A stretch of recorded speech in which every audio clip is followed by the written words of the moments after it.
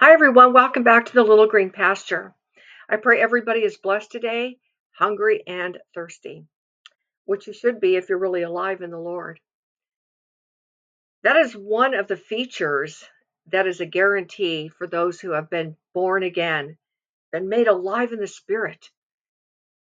Everybody's always hungry and thirsty for the living bread and the living waters that always have an eternal stream and a wonderful flow. So before I get started, I just want to make a brief mention because there's been people that have been reaching out to me saying, Joni, how come you're deleting my comments? Just know this, I am not deleting your comments. That is what YouTube is doing. Unfortunately, YouTube is doing that to a lot of different channels. So just know that once I've approved your comment and it disappears, it's not me. It's so unfortunate because those of you who don't know that, feelings can get hurt. I've done that before where I've left a comment on someone's uh, thread and then it disappears. Well, I never asked why, but it hurt my feelings. Like, you know. So rest assured, if I approve your comment and it disappears, it's not me. But still reach out to me because if you send me your comment, I'll post it myself. So you can still be part of the comment thread. All right. So before I get started, I'm going to pray and I am going to look to the Lord as I have been all morning and over the last couple of days. But I want to pray with you so that you can be a part in your own heart to seek the Lord. This is a video and I can't see you, but it's okay. You can see me and our hearts are always looking to the Lord. So, Father, in the name of Jesus, I come to you and I want to thank you so much that, Lord, you are raised and seated upon that throne, high and lifted up. And the train of your robe is always filling the temple with glory. The train of your robe is filling the temple, our bodies, with your glory by virtue of your Holy Spirit. And today, I thank you for another day to stand and feed. That's what it says about you, Lord, that in the millennial kingdom, it says you will stand and feed. So I offer up this message to you, Lord, from my own heart, and I ask you that you lead me and you guide me, and that you would fill my mouth with good things so everybody's youth would be renewed like an eagle. In your name I pray. In Jesus' name, amen. I just love being here. I can't tell you how much I look forward to it. It's one of the happiest things of my life. So I'm going to start today with this scripture I saw in Isaiah 7, verse 11. It's very small, but it says so much. It says, Ask thee a sign of the Lord thy God. Ask it either in the depth or in the height above. And it's interesting because before that in Deuteronomy chapter 4, I don't have the verse before me, but I always think about it, where God says to Moses, he says, Ask me, go ahead, ask me from one end of heaven unto the other. God is always asking us to ask. Jesus says to us in the New Testament, ask and ye shall receive, right? He's always saying, come, ask. He's always trying to engage us. He's always trying to get us to look in his direction, into God's direction. And I think about that often. I was thinking about that the other day. I thought, Lord, that's what you're always doing. You're always trying to get us to look in your direction, to look away from ourselves, to look away from the problems, even though there's problems that surround us. You're always trying to get us to look away from this world because there's nothing in this world that can satisfy our needs and give us joy and satisfaction than those things that be from above. Even the Lord said, he said, a man can receive nothing except to be given to him from above, from heaven. And that's what John the Baptist said too. He said, a man can receive nothing except to be given to him from above. And so, don't we want all things to be given to us by God? After all, doesn't it say all things are yours, whether things in heaven or things on earth, whether things in the future or things present? It says, all things are yours, for ye are in Christ, and Christ is God. And so, why look for the cheap things, right? Why look at the things that will never satisfy?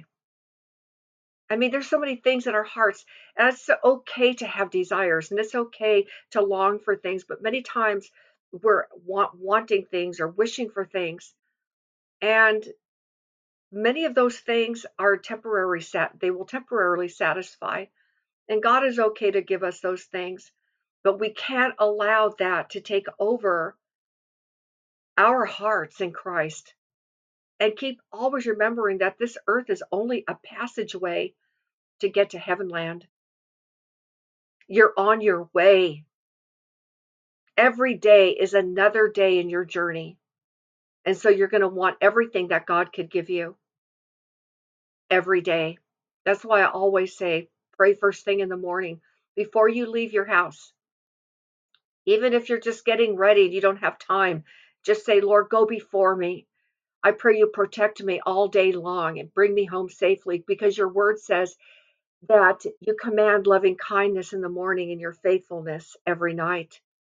I can't tell you how much those words have been a light, a, uh, uh, a light into a lamp into my path, a light into my path. You know the words, right? I think it's Psalm 119, 105.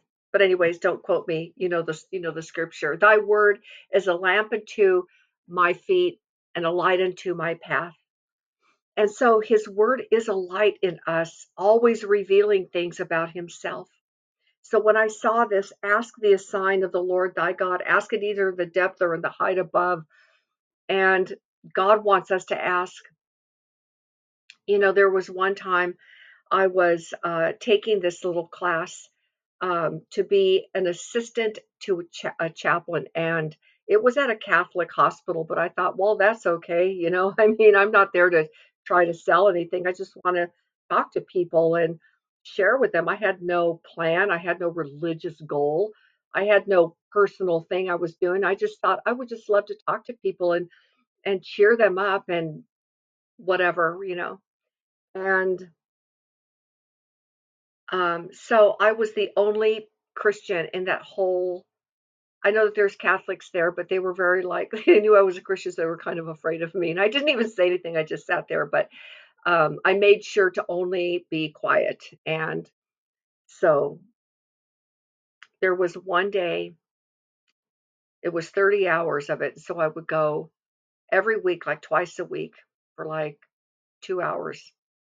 And every week there would be a chaplain from a different part of the hospital.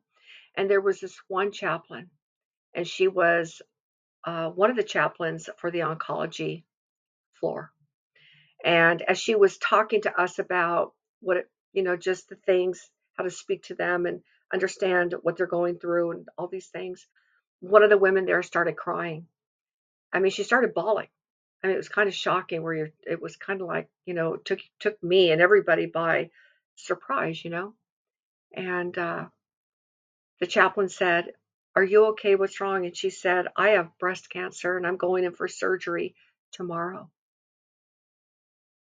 And so at that point, the chaplain said, "Why don't we all break? Let's just all break. Let's go get a drink of water. Let's just break for a little bit and we'll come back." So I started to feel a sense of something from the Lord in my heart.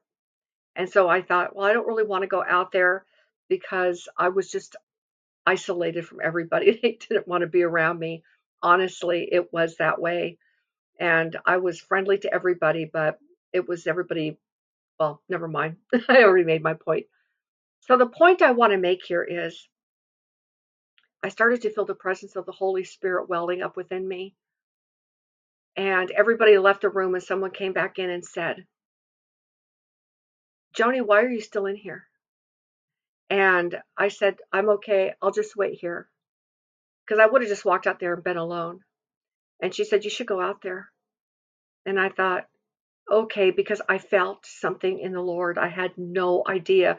And I even scared me a little bit. I thought, I'll just go to get a drink of water and come straight back.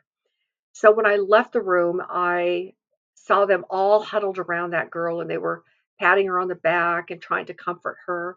They were very nice people, actually. And so when I got closer, she pointed her finger. She went like this.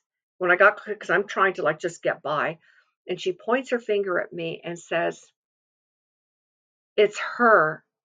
And all of a sudden, I stopped, like, I didn't know what was happening, and everybody's looking at me. And she said,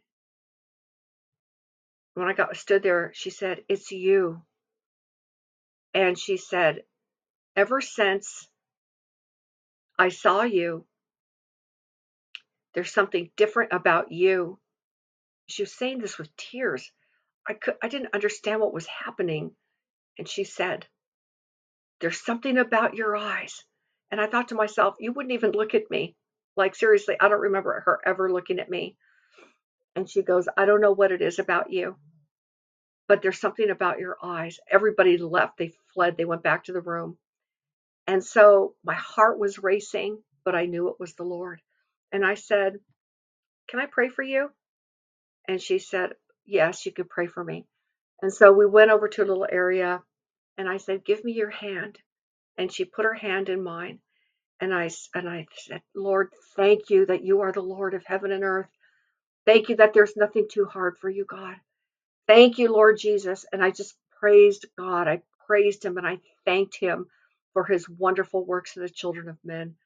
And then as soon as I said that, I felt this command within me. And I said, "In the name of Jesus Christ of Nazareth, I rebuke that cancer and I command it to come out."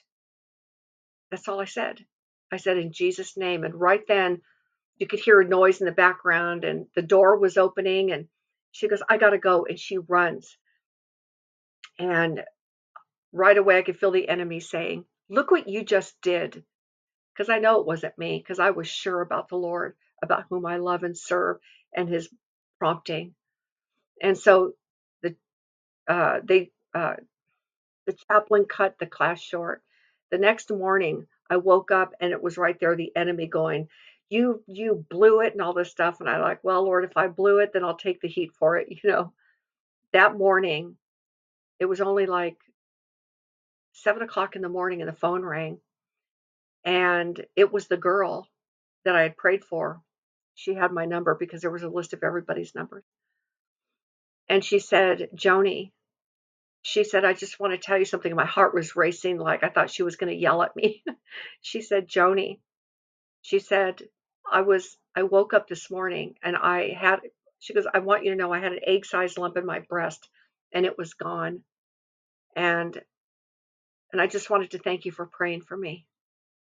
And when God ever does something like that, or anything that he answers our prayers, every one of you can attest to this.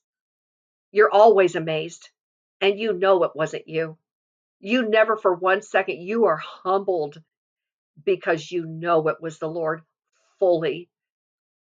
And I said, "Well, definitely." She goes, "I have doctor appointments today. I have 4 oncologists I'm going to go see." I said, "Well, definitely go see them."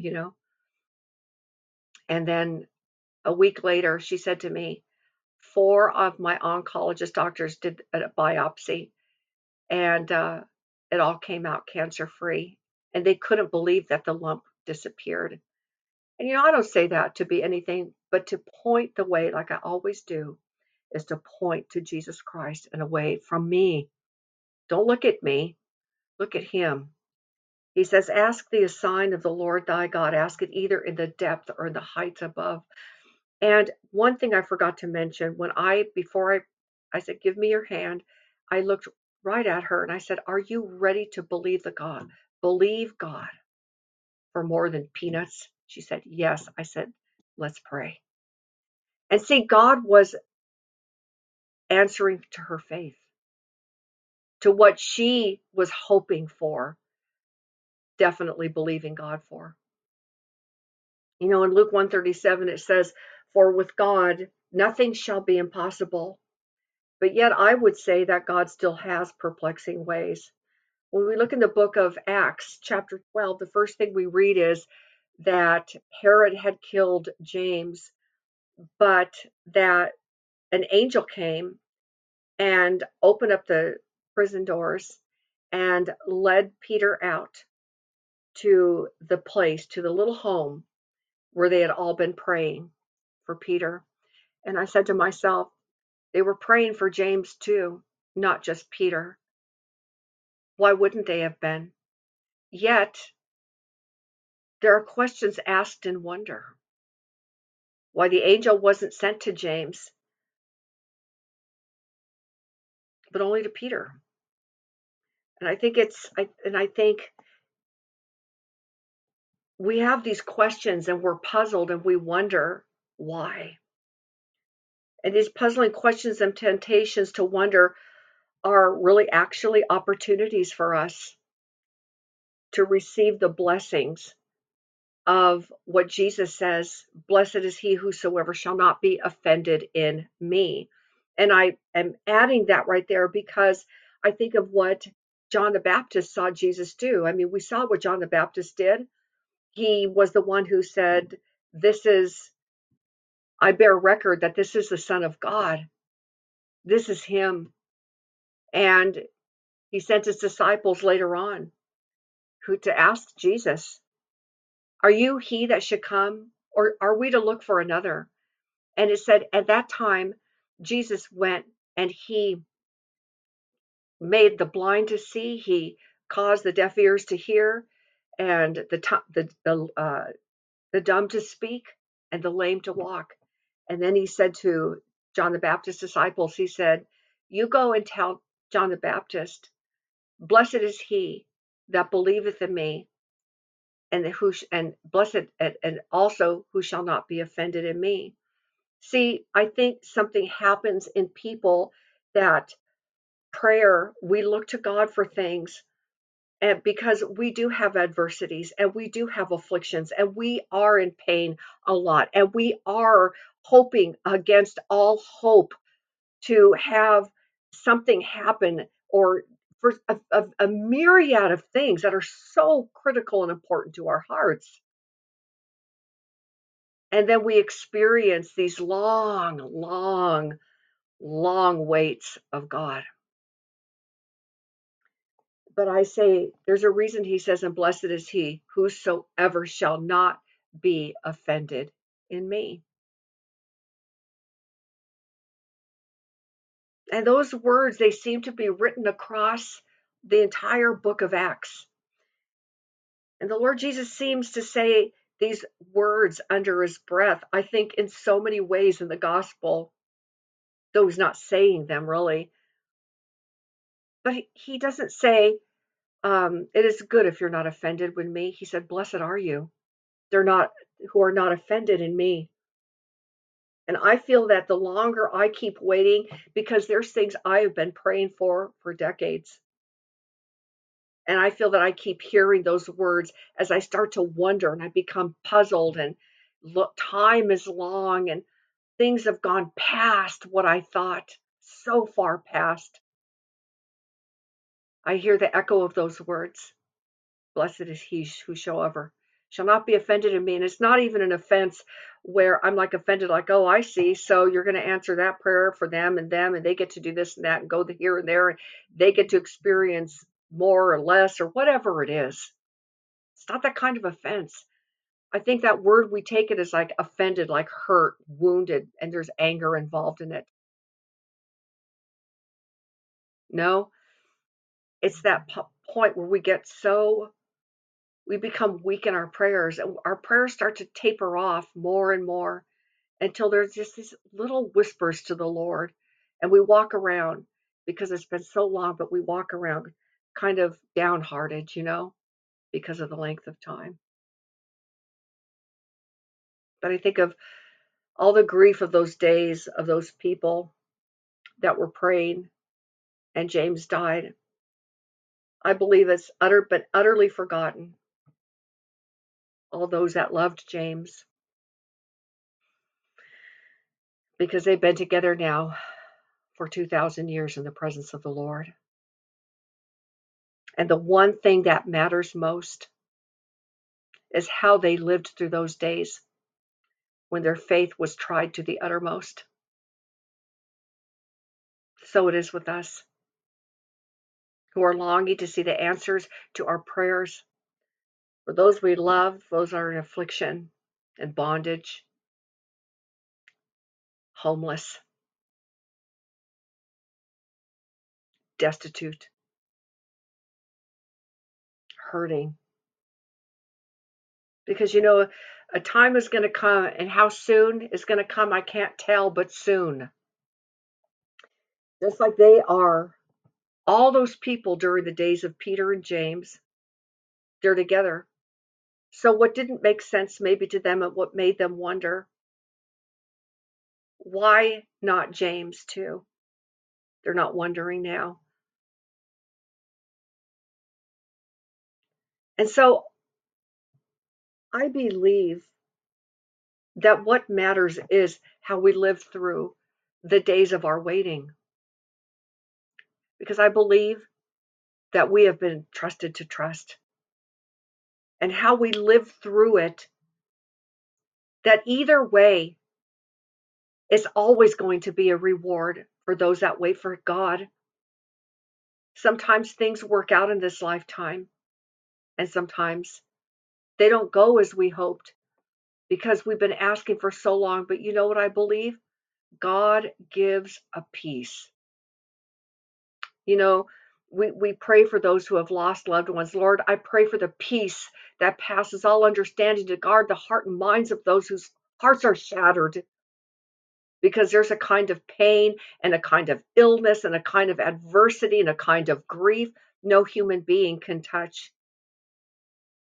But only Christ can touch that.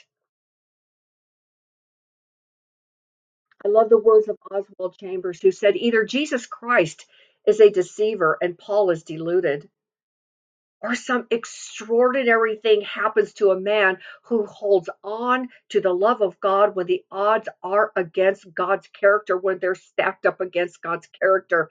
Logic is silenced in the face of every one of these things. I love that he said that, because I thought, everything will yell at us. Where is your God now? Look at the years you have spent seeking God, believing God, like Job's wife. Cut the cord. You know what? Look at you. You're a mess. The kids are dead. All of our servants have been captured or killed. Everything we own has been stolen by our enemies. You're covered in sores. Our servants don't even want to come to you when you call them. The people that you knew that stood up and at the gate and reverenced you because of who you were like a nobleman. And now they won't even come when you call. And your best friends talk against you and bring you down and accuse you. Not that she said that, but that's what Job experienced. But you know what it said? That in all this, Job held on to his integrity. It says that in other places, that he held fast his integrity. And in this prayer isn't just a dear Lord Jesus. Prayer is a living, thriving, heart throbbing. Your entire being becomes the prayer. It starts off with, God, help me, help her, help him, until every fiber of your being begins to be knitted together. Just like Paul the Apostle says that he wants that everybody's hearts would be knit together. That means being knitted together means we become so integrated, woven together. I believe that's what happens in the long prayers, that we become the prayer. And that as we're living, moving, and having this being, our hearts are a thick aroma, like beaten incense in the temple. They beat that incense to a hard brick so that it burned twice as long, and the smell was intensified, and the smoke was very thick, until you become that offering. Because you see, when you are interceding and praying for something or somebody, intercession is a bloody sacrifice. I mean, when I say blood, blood is the life. In Leviticus 17:11, it says, life is in the blood. When Jesus died for us, that was the ultimate making intercession for us. And see, God wants to take you further. And if you've been praying longer, it's because He's entrusted you to trust Him. And there are many things you don't understand now, but one day you'll know. And in that, becoming that prayer, in a sense, we become the will of God because you are you're holding on to the love of God when all the odds are stacked up against God's character in this world. Well, like Job's wife said, why don't you just curse God and die? And he said, you're speaking like a foolish woman. Shall we not receive the good from the hand of God as well as the bad? And all the darkness that he sat in. Some scholars say that, I don't know how they came up with it, but some excellent scholars said he most likely was like that for 2 entire years. There's a trust that God has placed in you. And that though everything goes, what seems to go against his character is directly mattering about how you are trusting him, because you set out on a walk of faith where you walk by sight and never, you walk by faith and never by the sight of this world. I pray the Lord opens up your eyes to see the things that are eternal, the things that last forever. You know, I want to read a little letter, this beautiful little Jewish girl named Liliane Gerenstein. She wrote this letter, and I found it, and it's so beautiful. It says, just days before the raid on the children's home in Izieu, 11-year-old Liliane Gerenstein wrote a heart-rending letter to God. The letter, written in French, was found in the house after the children had been taken away. Now, this little girl knew. She was 11 years old. I read more about her. She knew that they were all going to die. She knew that. But her parents taught her about God. And she was listen to her words. I'll let her words speak instead of my own. God, how good you are, and how kind. And if we had to count all you have bestowed upon us that is good and kind, our counting would be without end. God, it is you who command. It is you who are justice. It is you who reward the good and punish the evil. God, I can therefore say that I will never forsake you. I will always be mindful of you, even to the last moments of my life. You can be absolutely certain of that. For me, you are something beyond words. So good are you. You may believe me. God, it is thanks to you that I enjoyed a wonderful life before, that I was spoiled, that I had lovely things, things that others do not have.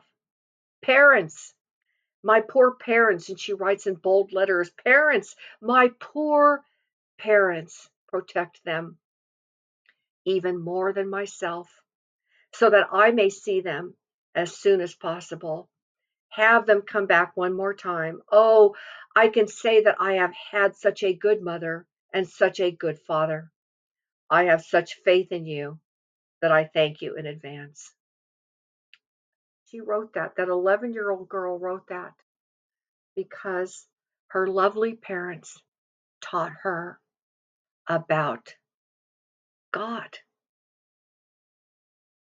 You see, God was moving in that girl's life because only if a child can speak like that, it's because God was with her. And I look at those in such a standing ovation memorial to this little girl. In fact, to all the people of the Holocaust, whom God loves deeply.